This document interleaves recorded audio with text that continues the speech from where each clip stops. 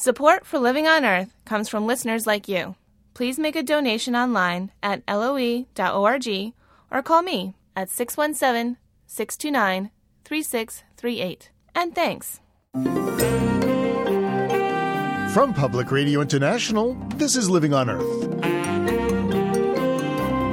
I'm Bruce Gellerman. The new administrator of the EPA aims to clean up her agency and the environment. First, as head of the Environmental Protection Agency under President Barack Obama, I take very seriously our responsibility to speak to the American people on the issues of the day, and climate change and greenhouse gases is one of them. EPA Chief Lisa Jackson promises an open agency where science, not politics, rules.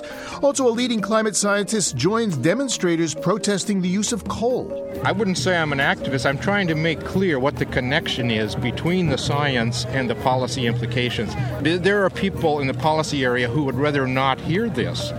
So somebody has to do it. And March, when the world is mud luscious and puddle wonderful. We'll have the dirt on that and more this week on Living on Earth. Stick around. Support for Living on Earth comes from the National Science Foundation and Stonyfield Farm. From the Jennifer and Ted Stanley studios in Somerville, Massachusetts, this is Living on Earth. I'm Bruce Gellerman in for Steve Curwood. The new head of the U.S. Environmental Protection Agency has her work cut out for her. Administrator Lisa Jackson trained as a chemical engineer. Now she oversees an agency with 18,000 workers and the nation's environment. One of the first issues confronting her is toxic chemicals in the air around America's schools. A recent USA Today investigation using the EPA's own data found hundreds of schools where students were exposed to industrial pollutants at levels far exceeding federal standards. From toxic chemicals to the threat of climate change, it's Lisa Jackson's responsibility to come up with the answers. And we called her up to ask her the questions. Ms. Jackson, welcome to Living on Earth. Well, thanks for having me. So how's the new job?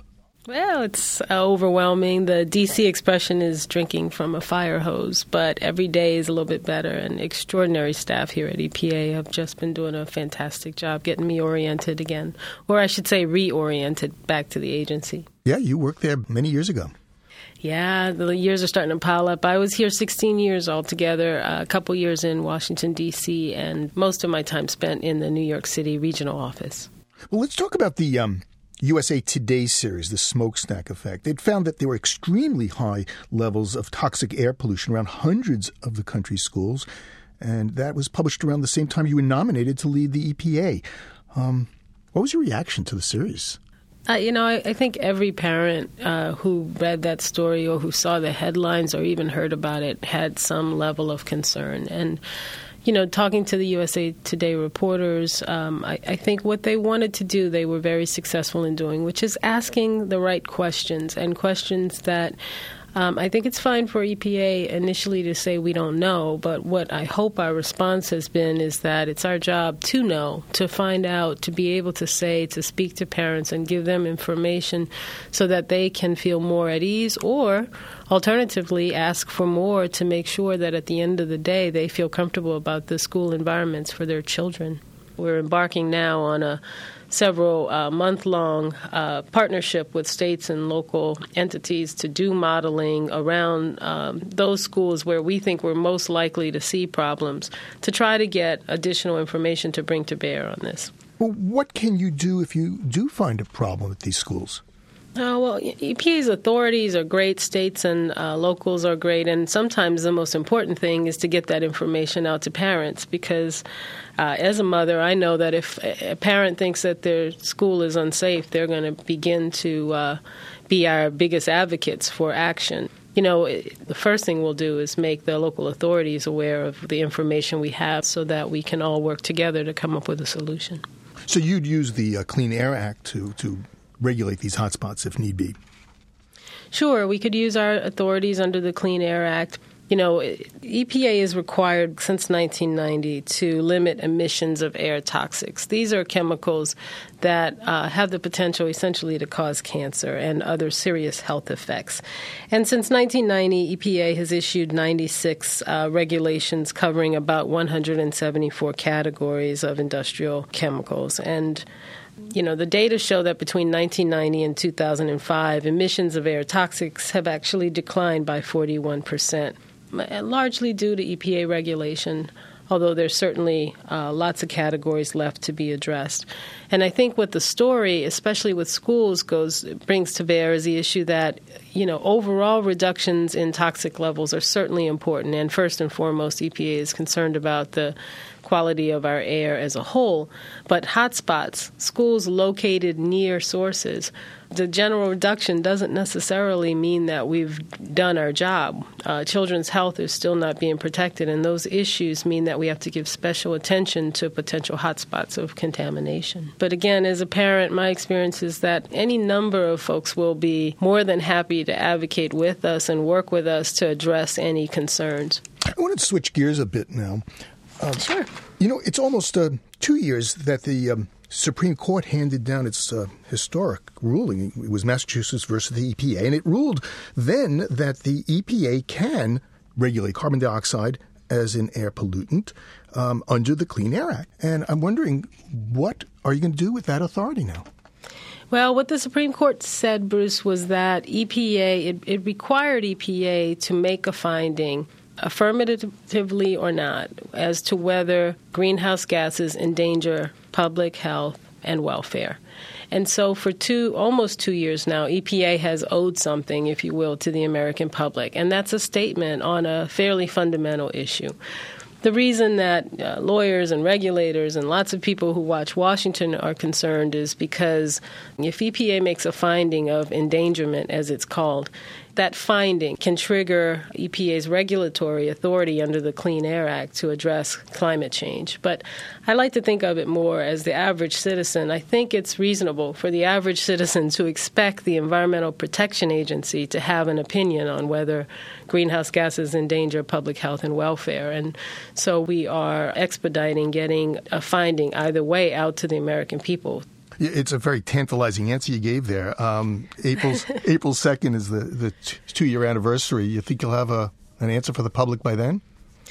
Now, Bruce, I don't want to get wrapped up in one particular date. I think what I'd like the public to know is a couple of things. First, as head of the Environmental Protection Agency under President Barack Obama, I take very seriously our responsibility to speak to the American people on the issues of the day, and climate change and greenhouse gases is one of them. So we will expedite our work. I would not advise anyone to put money down on April 2nd as the date. I think instead what I'd like people to know is that we're going to get a determination out one way or the other as soon as possible, and it will be subject to public comment, and I'm sure it will engender much of that. So what do you think is the best way to regulate CO2 if you had to? Would it be EPA regulations, or do you think Congress should take a role in this and come up with new laws? Well, I think new legislation that specifically is designed to address climate change is optimal. It probably puts to bed a world of potential lawsuits that are waiting to happen and will give very clear direction, obviously law on the issue. But what we've also said is that we know we owe some things to the American people, and we know that we owe them a robust look at the endangerment issue, public comment, and if indeed regulation turns out to be a path that we will travel, we will do it deliberately, but we will do it mindful of the importance of this issue on the environmental agenda of the American people. There are some businesses that say if the Environmental Protection Agency were to regulate CO2 emissions, they might have to close down, especially in this economic environment. Well, there are any number of doomsday scenarios with respect to regulation that I think is part of my job also to assure people that we're not going to pursue. One of the reasons legislation is better is that it gives clear direction onto what's regulated and what's not, and it allays some of the concerns that EPA will begin regulating small businesses and tiny sources. I think it's important for us to remember that major sources of greenhouse gases are still our transportation, how we get around as a people, as a nation, and how we generate power. And President Obama has given us clear direction both in the Recovery Act he just signed and his upcoming budget, that he believes that the new energy economy, renewable energy and energy efficiency should all be part of our economy going forward. And so there are lots of things we can do on energy and transportation that will help to move us along a path to a new energy future and a new low-carbon future. Well, you are getting a lot more tools in terms of dollars from President Obama's proposed budget. That's right. President Obama's budget of about $10.5 billion for EPA is the largest in real dollars in the agency's almost 39-year history.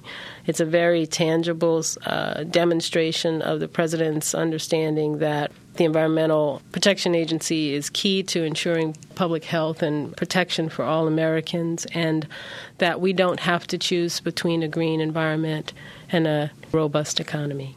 Well, I am going to ask you to choose your top 3 priorities for the money. What would you do with it?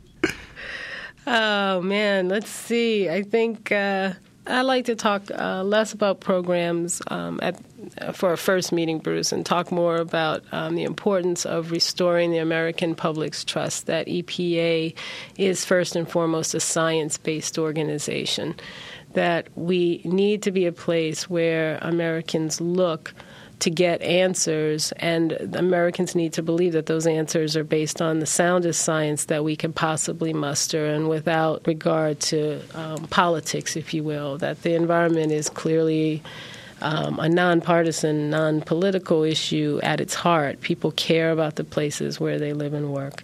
So we've talked a lot about making sure that agency scientists are and their science are respected, and conversely, that they live up to the awesome responsibility of being a voice for the environment and public health in this country.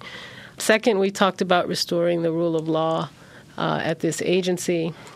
I wouldn't call it lawless, but we've had some number of cases where our major regulatory actions, especially on air, have been overturned by the courts. And what's really disturbing there is that in the meantime, a framework for protection of human health is undermined. Finally, we've talked a lot about transparency and the importance of people being able to see inside this agency and feel assured that no individual stakeholder or special interest is making the agenda, that our agenda is governed by an open dialogue with all stakeholders, environmental groups, industry, advocates of all types, and then we move on based on science and the law. You know, this EPA, the Obama EPA, is on the job, and all we can ask of the American people is that we be given an opportunity to earn their trust and to have them see us as a steward of the issues they care about. That is our fundamental job here at EPA. Ms. Jackson, you have a lot on your plate. Thanks, but it's a great job. Well, Administrator Jackson, I want to thank you very much for talking with us, and let's do it again sometime soon, okay? That'd be great, Bruce. Look forward to meeting you as well. Thank you so much. Lisa Jackson is the administrator of the U.S. Environmental Protection Agency.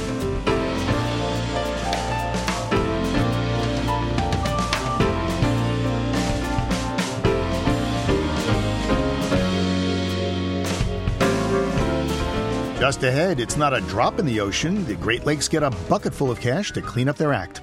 Keep listening to Living on Earth. It's Living on Earth. I'm Bruce Gellerman. For decades, the Great Lakes have been in deep trouble. They contain a fifth of the world's fresh water, but the 5 lakes suffer from massive pollution, degraded wetlands, and invasive species. Cleaning them up will cost tens of billions of dollars, and as North Country Public Radio's David Summerstein reports, President Obama's economic stimulus package makes a down payment to begin the process. The ice is finally breaking up on the St. Lawrence River, but it's still frigid outside. This is the Thousand Islands region of upstate New York, where the easternmost Great Lake, Lake Ontario, empties into the St. Lawrence. Pine-crested islands with quaint cottages dot the channel. Canada's on the far shore of the steel blue expanse. It's a long way from the industrial hum of Buffalo, Detroit, or Chicago. But even here, the water isn't as clean as it looks. I'm standing here on the docks of the village of Clayton, right here on the St. Lawrence River. Right where I'm standing is one of the outflows of the village of Clayton's sewer system. So on really rainy days, poorly treated sewage will actually spew out into the St. Lawrence River right here. Clayton's sewer system was put in a century ago. Jennifer Caddick points to treatment ponds just a few hundred feet from the water. She directs the environmental group Save the River. Caddick says towns like this don't have money to upgrade. Throughout the whole Great Lakes region, hundreds of billions of gallons of untreated sewage or poorly treated sewage are released into our waterways each year. That's about to change. Between the federal stimulus bill and President Obama's budget plan, there's almost $10 billion to improve wastewater and drinking water systems nationwide. It's likely about a third of that will go to the Great Lakes region. And there's almost $500 million more for a battered watershed. Toxic sediments from Rust Belt factories poison fish and endanger human health. Jeff Skelding says more than 180 invasive species have entered the lakes, most of them hitchhikers in the ballast water of foreign ships, causing incredible disruption of the food web and the ecological system. Not to mention billions of dollars in economic damage every year. Skelding is national campaign director for the Healing Our Waters Great Lakes Coalition. He says now the Great Lakes are on the map.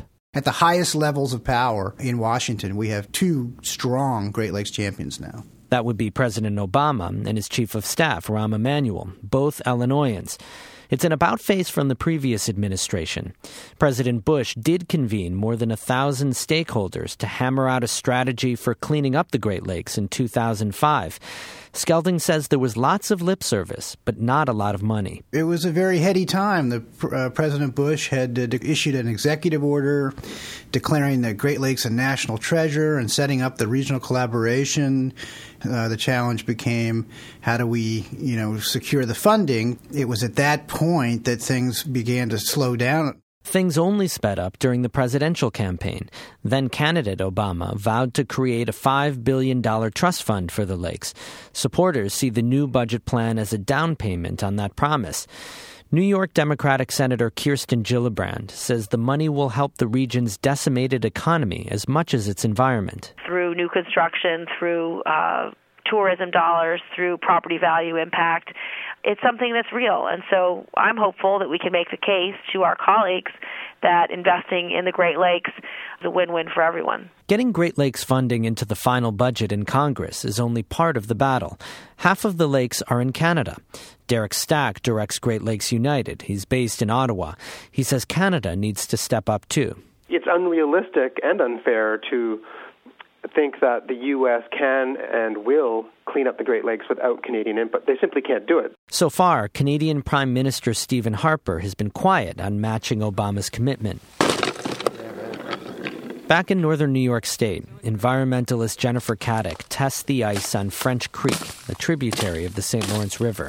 She says wetlands like these are the heart and lungs of the Great Lakes. If you come out here in the spring and summer, it's really incredible. You can see the fish migrating up to spawn or heading back out to the river after they've been born. Lots of birds chirping around, lighting on all the cattails and other wetland vegetation here. So this is really a thriving area for wildlife in the region. The Bush-era cleanup blueprint called for $20 billion in projects to bring the Great Lakes back to health by restoring wetlands that have been plowed under for strip malls, for example. So far, many environmentalists are hopeful President Obama is the guy who'll get some of those projects done. For Living on Earth, I'm David Summerstein in Clayton, New York.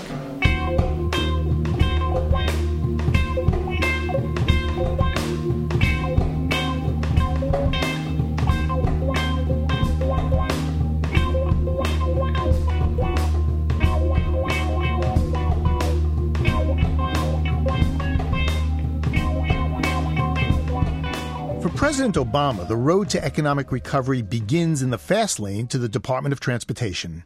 A week before the DOT was supposed to get $26.6 billion authorized in the stimulus package, the president traveled to the Transportation Department to hand over the money. Transportation projects that were once on hold are now starting up again as part of the largest new investment in America's infrastructure since President Eisenhower built the interstate highway system. The name of the economic recovery game is jobs. 150,000 jobs will be saved or created with the DOT's money, according to the president's estimates, with the lion's share of the funds going to build and repair the nation's highways and bridges.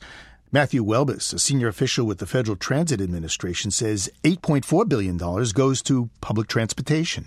The way the Congress wrote the law, it's money for capital purchases. So it's for buying new buses, it's for buying new subway and streetcars, it's for fixing up passenger stations, fixing up the maintenance facility where the buses and the rail vehicles are maintained.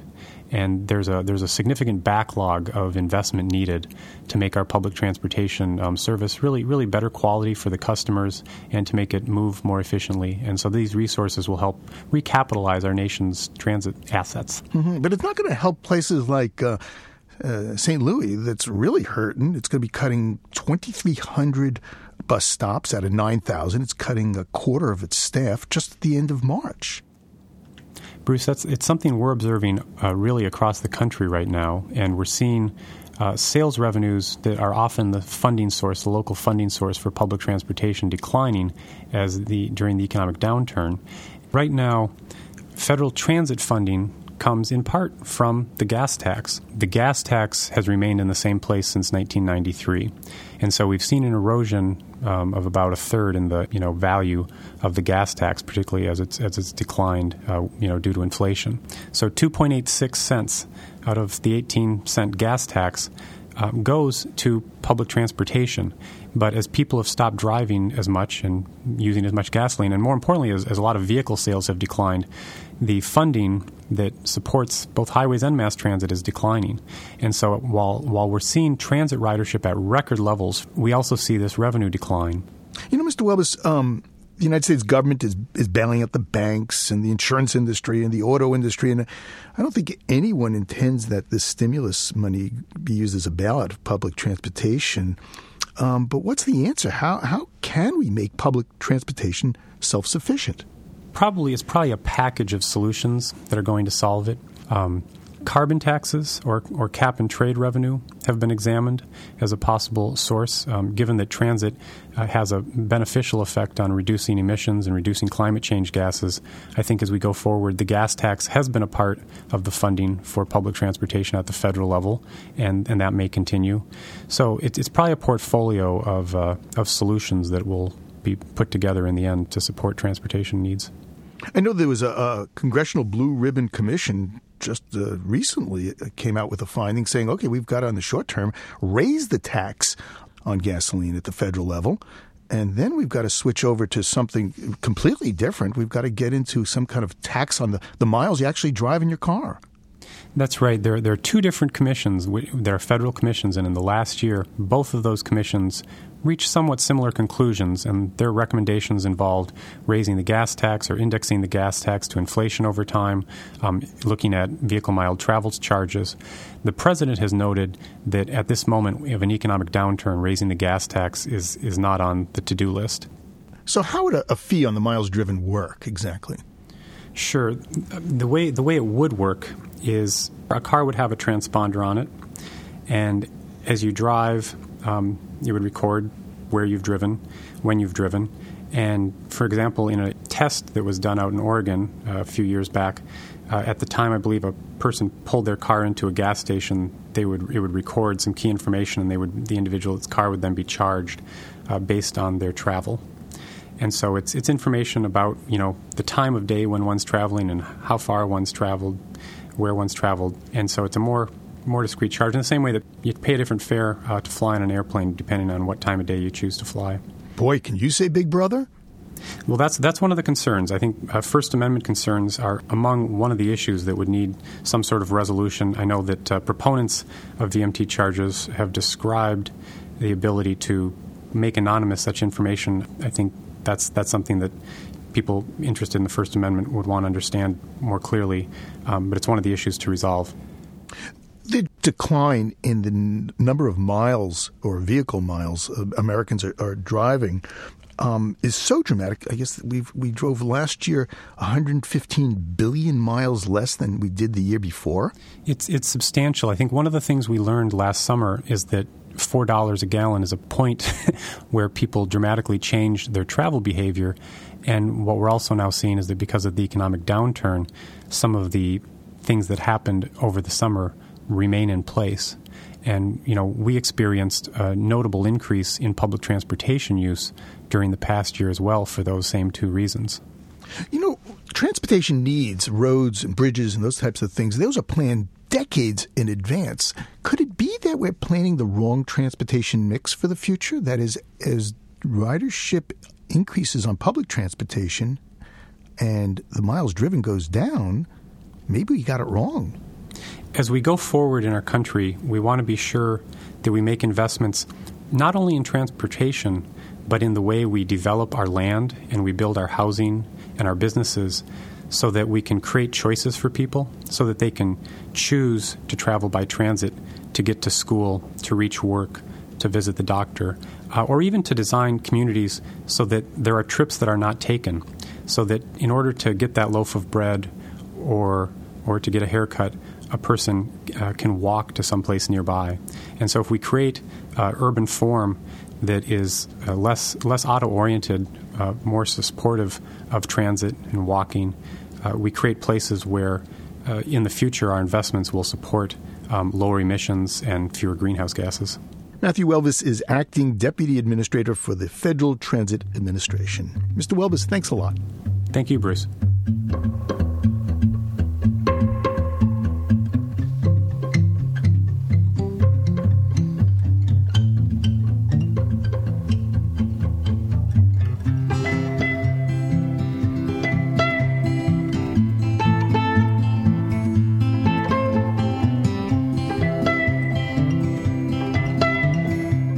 Coming up, mud, glorious mud. But first, this note on emerging science from Jesse Martin. On the morning of December 26, 2004, a wall of water 100 feet high came crashing onto the shores of the countries surrounding the Indian Ocean. The Asian tsunami killed over 200,000 people and destroyed the homes and fishing boats of many more. 4 years later, a group of researchers from the universities of Liverpool and Aix-Marseille think they've come up with a way to protect coastlines from tsunamis and other large waves. Their idea is to build a structure similar to a levee off the shore of tsunami-prone areas. But unlike a traditional levee that blocks waves, the new design uses a series of pillars to deflect the water along concentric corridors. The water would move around the levee columns and exit to either the left or the right of where it entered, leaving a calm, wave-free region in between. The scientists believed that the levees would be relatively easy to make. The pillars could be constructed from any hard, non-porous material available, including tree trunks anchored to the ocean floor.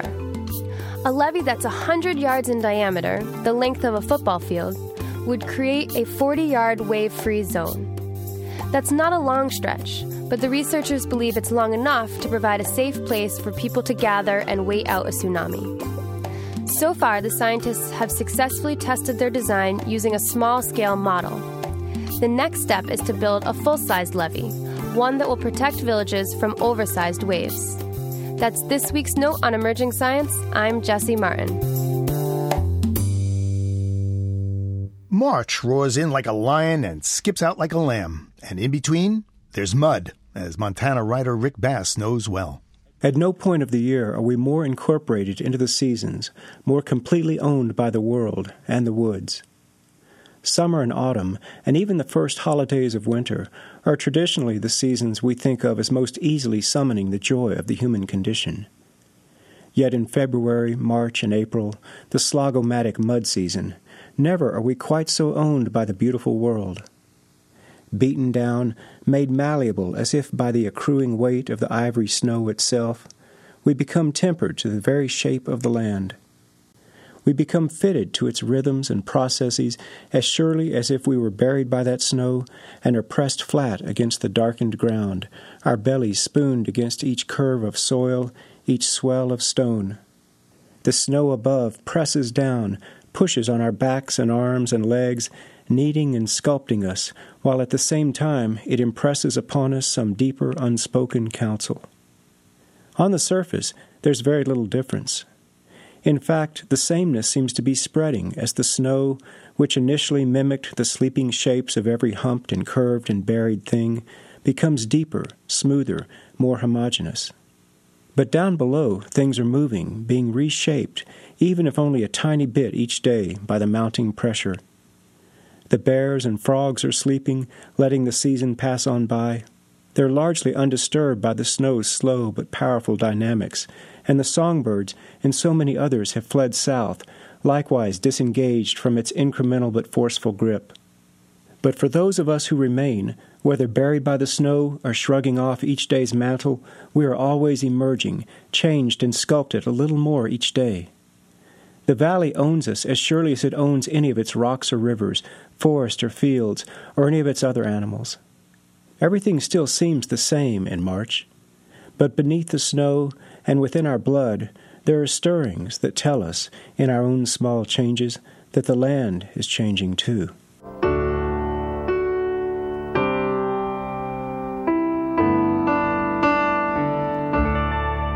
Writer Rick Bass lives in the Yak Valley near Troy, Montana. This essay is from his forthcoming book, The Wild Marsh.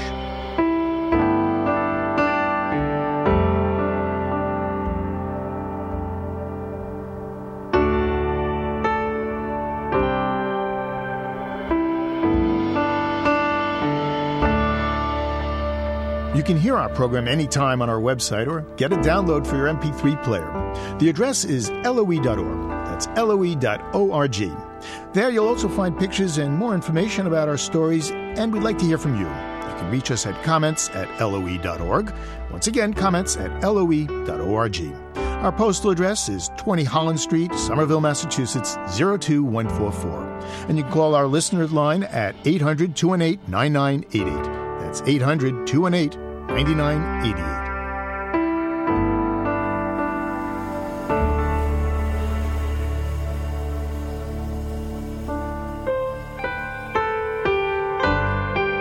Just ahead, protesting coal, past and present. Demonstrators take to the streets today. In 1914, a miners' strike turned deadly. They understood, it was really their labor that made this world go round. And so they understood that by cutting off the flow of energy to the broader society, that was really the strongest lever that they had to secure what they wanted. Demonstrating against coal, then and now, coming up on Living on Earth. Support for the Environmental Health Desk at Living on Earth comes from the Cedar Tree Foundation. Support also comes from the Richard and Rhoda Goldman Fund for coverage of population and the environment, and from Gilman Ordway for coverage of conservation and environmental change. This is Living on Earth on PRI, Public Radio International. It's Living on Earth. I'm Bruce Gellerman. Coal has got to go. Coal has got to go. Police in the nation's capital estimate 2,500 demonstrators recently took to the streets of Washington, D.C. The protesters blocked the gates to the coal-burning power plant that heats and cools the U.S. Capitol and many nearby federal office buildings. Despite the frigid, cold weather and the possibility of arrest, the protesters wanted to bring the fight against global warming to the threshold of Congress. As Living on Earth's Jeff Young reports, demonstrators are increasingly using civil disobedience to fight against coal. NASA scientist James Hansen has been sounding the alarm on global warming for more than 20 years. But even for him, this was new. The renowned climatologist has risked his reputation at congressional hearings and scientific gatherings by pushing his view of what rising CO2 levels could bring. But now he's risking something else: arrest. Well, I can't talk about this problem and then let young people get arrested and I stand back behind them. Hansen shifted uneasily among a sea of young, scruffy demonstrators waving banners and banging makeshift bucket drums. In a few minutes, they would march to block the gates of the U.S. Capitol Power Station. Demonstrators see the nearly 100-year-old power plant as a symbol of an antiquated fuel that puts the future at risk. Coal contributes almost 40% of the country's CO2 emissions, and Hansen says he simply does not see any way to avoid dangerous warming without turning away from coal. I wouldn't say I'm an activist. I'm trying to make clear what the connection is between the science and the policy implications. Somebody has to do it.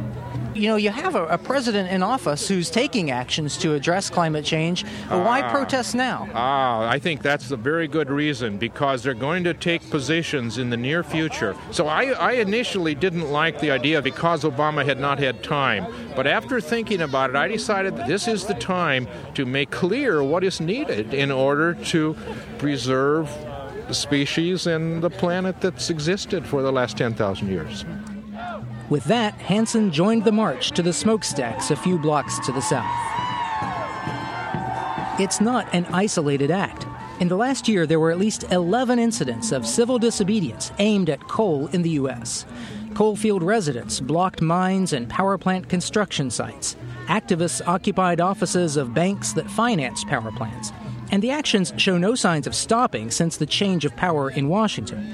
If anything, they're gaining momentum, with a half-dozen protests since Obama took office. What we've got to do is give Obama the space that he needs to work. That's environmental author and activist Bill McKibben, who helped organize the Capitol Power Plant protest, along with Greenpeace and Rainforest Action Network. You'll recall that FDR, once confronted by people pressing for some good social cause, said to them, "I agree with you absolutely. Now go out there and make me do it." Okay? That's what we're trying to do. Even though Obama won the election, ExxonMobil and Peabody Coal didn't go away, Shut it down! Clean it up! Shut it down! Luke Popovich watched McKibben's anti-coal army pass by the Capitol Power Plant. Popovich kept a low profile in a trench coat and ball cap. He's a spokesperson for the National Mining Association, and he was not impressed with what he saw. I don't really think a protest like this menaces an industry that provides 50% of the electricity to Americans. If these people are genuinely interested in preventing climate change and the buildup of greenhouse gases, what they ought to be doing is joining with others to support the development of clean coal technology. Clean coal, hell no! That's a myth that's got to go! So-called clean coal would remove CO2 from coal emissions. But even industry experts say the technology is probably a decade away. Critics say it might never work at the scale needed. And if it does come about, clean coal does nothing about the damages from mining, something country singer Kathy Mattea addressed in song. All right, so this is a song about dirty coal on the front end, not the back end. We're watching what happens when coal burns. Well, this is what's happened when people start blasting off the tops of the mountains and doing all kinds of unthinkable things because of our appetite for energy. I come from the mountains, Kentucky. In the coal counties of southern West Virginia and eastern Kentucky, the long fight over mountaintop removal mining is reaching a new pitched level with civil disobedience. 16 people have been arrested or ticketed for trespassing, blocking roads, and chaining themselves to equipment at mines in the past month. Activist Alan Johnson says that has its risks. Johnson's a county library director and former teacher in West Virginia who formed Christians for the Mountains. We use this as a primary scripture, Psalm 24:1, and it is the earth is the Lord's and everything in it. Johnson knows the direct actions he's joining could backfire if they alienate the culturally conservative communities he hopes to win over. It has to be done carefully, with excellent discipline, nonviolently, with respect to the law enforcement officials, to the neighbors. We want to win the hearts and minds of people. But we do feel that the regulatory system and the state government have broken down. I'll say it point blank. They are in the pockets of coal and beholden to the coal interest. Johnson says more coal country activists plan to be arrested in the coming weeks. But back at the Capitol Power Plant, chilly hours passed without any action by police. Roads and gates were blocked, federal property trespassed upon, and still, Capitol Police made no arrests. Eventually, James Hansen and the other demonstrators declared victory and walked away. Yeah, I think this was a huge success and a step in the right direction, but it's not the end. We can't stop here. And any disappointment at not getting arrested? No, I have a lot of work to do. I would much rather get back to that. No. The Capitol power plant issue had already been settled anyway, with a letter late last month from congressional leaders Nancy Pelosi and Harry Reid. They instructed the power plant manager to phase out coal in favor of natural gas. A small symbolic victory that anti-coal activists promise will not be the last. For Living on Earth, I'm Jeff Young in Washington. Coal has been generating controversy for about as long as it's been generating energy. On April 20th, 1914, coal was at the epicenter of the bloodiest battle in U.S. labor history. It's called the Ludlow Massacre, after the mining town in southern Colorado, where coal miners went on strike demanding better conditions. The Colorado National Guard attacked a tent colony of striking miners and their families. 20 people were killed, most women and children. Thomas Andrews teaches history at the University of Colorado, Denver. He chronicles the epic strike and its aftermath in his new book, Killing for Coal, America's Deadliest Labor War. Professor Andrews, welcome to Living on Earth. Thank you. Great to be here. Let's talk about the importance of coal, the rock that burns. It basically sets the stage for what you wind up calling an inevitable disaster. Right. Coal sort of enabled people to tap into the energy of ancient suns, massive reserves of energy that had been synthesized by the marshlands that had once flourished about 70 million years ago as the Rocky Mountains started to emerge. It actually provided, this sort of vast reserve of energy that fueled the development of the Western economy. Colorado during the indigenous period and even sort of the early frontier period had been fairly energy scarce. Water power was very difficult to use. Not a lot of timber. So given this sort of energy scarcity, coal turned out to be an economic godsend, at least from a capitalist perspective. You cite a report by the Denver Chamber of Commerce in 1907 that says we cannot exist without it. Yeah, by the early 20th century, the people of this region had become totally dependent on it. Almost everybody in the region was either a direct or an indirect consumer of coal. I want you to read from your book, if you might, page 84. You see where it says, had coal suddenly vanished on a winter's day? Yep. Had coal suddenly vanished on a winter's day around 1900, a long-forgotten silence would have replaced the clanking, whistling, screeching world of steam. Virtually all train traffic in the West would have stopped, halting the flow of people and goods between hinterland and metropolis, western cities, and outside markets. Country folk, cut off from so many necessities of life, would have scurried to pantries and cellars to see how long their stores of food and fuel could last. City dwellers, meanwhile, would have maneuvered around streetcars stopped dead on their tracks. For a time, horse-drawn wagons and buggies, cobwebby with disuse, might have been drawn into service. But before long, horses, livestock, and poultry would have devoured every last vestige of browse, grass, and refuse, if the hungry human population had not eaten the animals first, that is. Only those trees guarded by force would have remained standing, for people would have needed wood not simply to stave off the cold, but also to cook their diminishing food supplies. So coal becomes a resource very rapidly of life or death. Yeah, basically. The coal is discovered there by a geologist called William Jackson Palmer, and he has a real talent for finding coal in these outcrops of rocks. And when he looks at the rock, he sees in them what he calls an industrial utopia. Right. He had this sort of idea that he could create industries where harmony would prevail between capitalists and workers. As he put it, there would never be any strikes or hard feelings. And he had this, really sort of amazing, diverse, contradictory background. He had been the highest-ranking Quaker in either army during the Civil War. He had a very good background as a businessman. He was also a mining engineer, well-versed in geology. But he was also sort of a romantic, a dreamer. And Palmer was the first to sort of confirm the extent and quality of the coal deposits. And he was the first to sort of dream this sort of utopian future for the region. And coal was central to his vision of what the Mountain West could become. It was anything but a utopia for the workers, though. Yeah, conditions were very, very difficult, both underground and on the surface. I liken going into a coal mine to going down in a submarine or going out into outer space. These men were going down into places that hadn't had oxygen for tens of millions of years.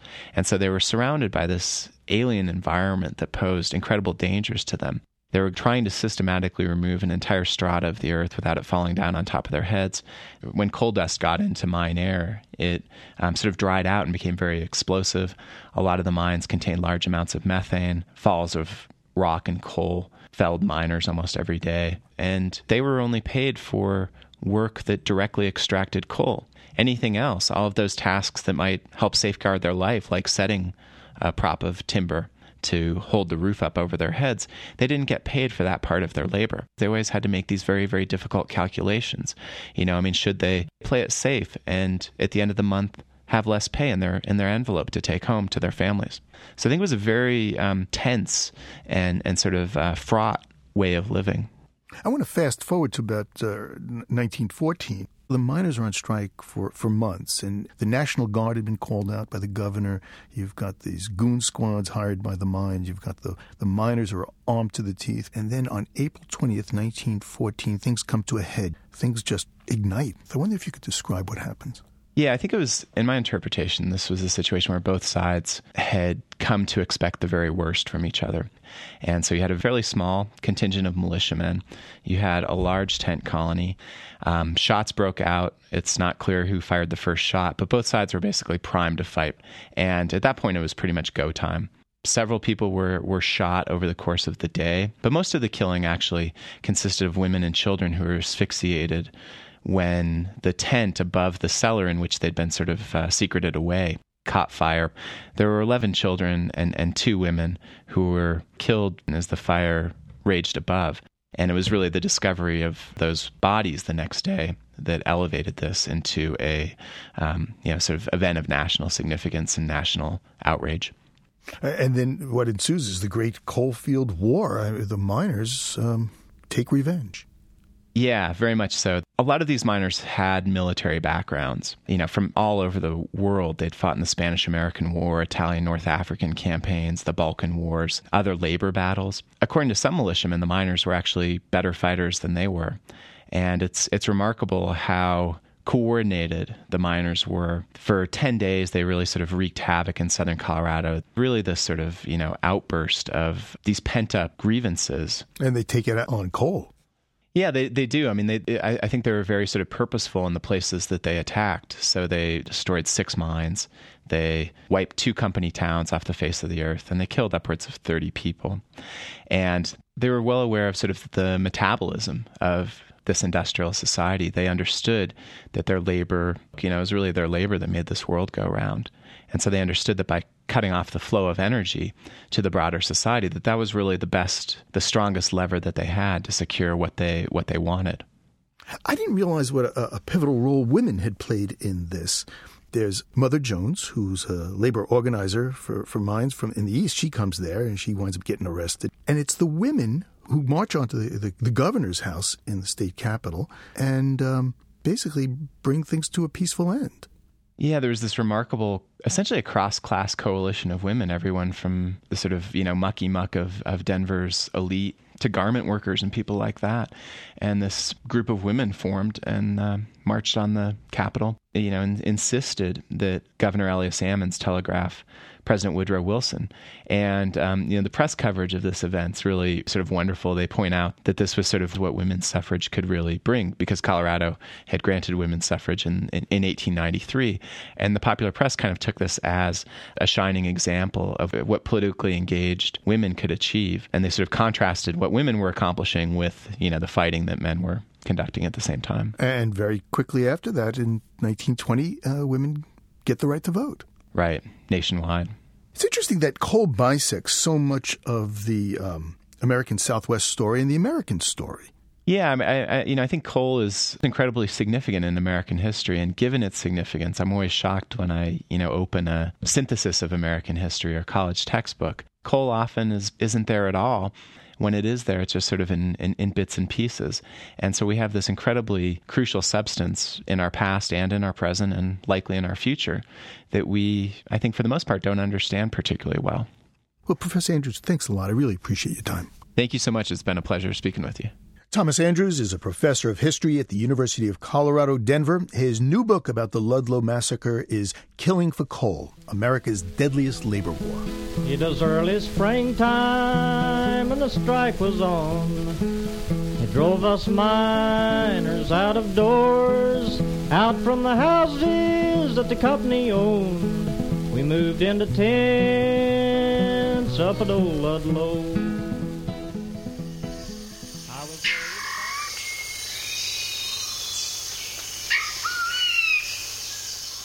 We leave you this week in the company of the Bornean bristlehead.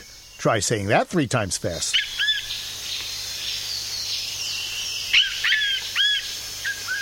The Bornean bristlehead is a relative of the wood swallow, but its head is covered with bright red bristly feathers with an orange topknot. Bristleheads call out continuously as they travel deep into Borneo's lush rainforest.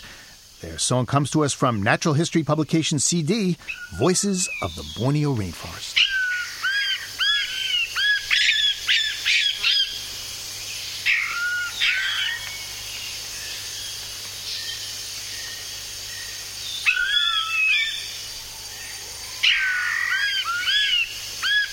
Living on Earth is produced by the World Media Foundation. Our crew includes Ashley Ahern, Bobby Bascom, Eileen Belinsky, Ingrid Lobet, Helen Palmer, Mitra Taj, and Jeff Young, with help from Sarah Calkins and Marilyn Gavoni.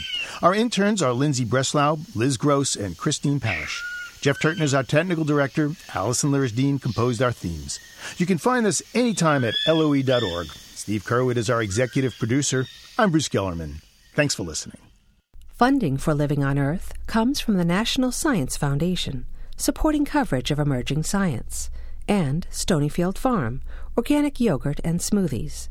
Stonyfield pays its farmers not to use artificial growth hormones on their cows. Details at stonyfield.com. Support also comes from you, our listeners, the Ford Foundation, the Town Creek Foundation, the Oak Foundation, supporting coverage of climate change and marine issues, the Bill and Melinda Gates Foundation, dedicated to the idea that all people deserve the chance to live a healthy, productive life. Information at gatesfoundation.org. And Pax World Mutual Funds, socially and environmentally sustainable investing. Pax World for tomorrow. On the web at paxworld.com. PRI, Public Radio International.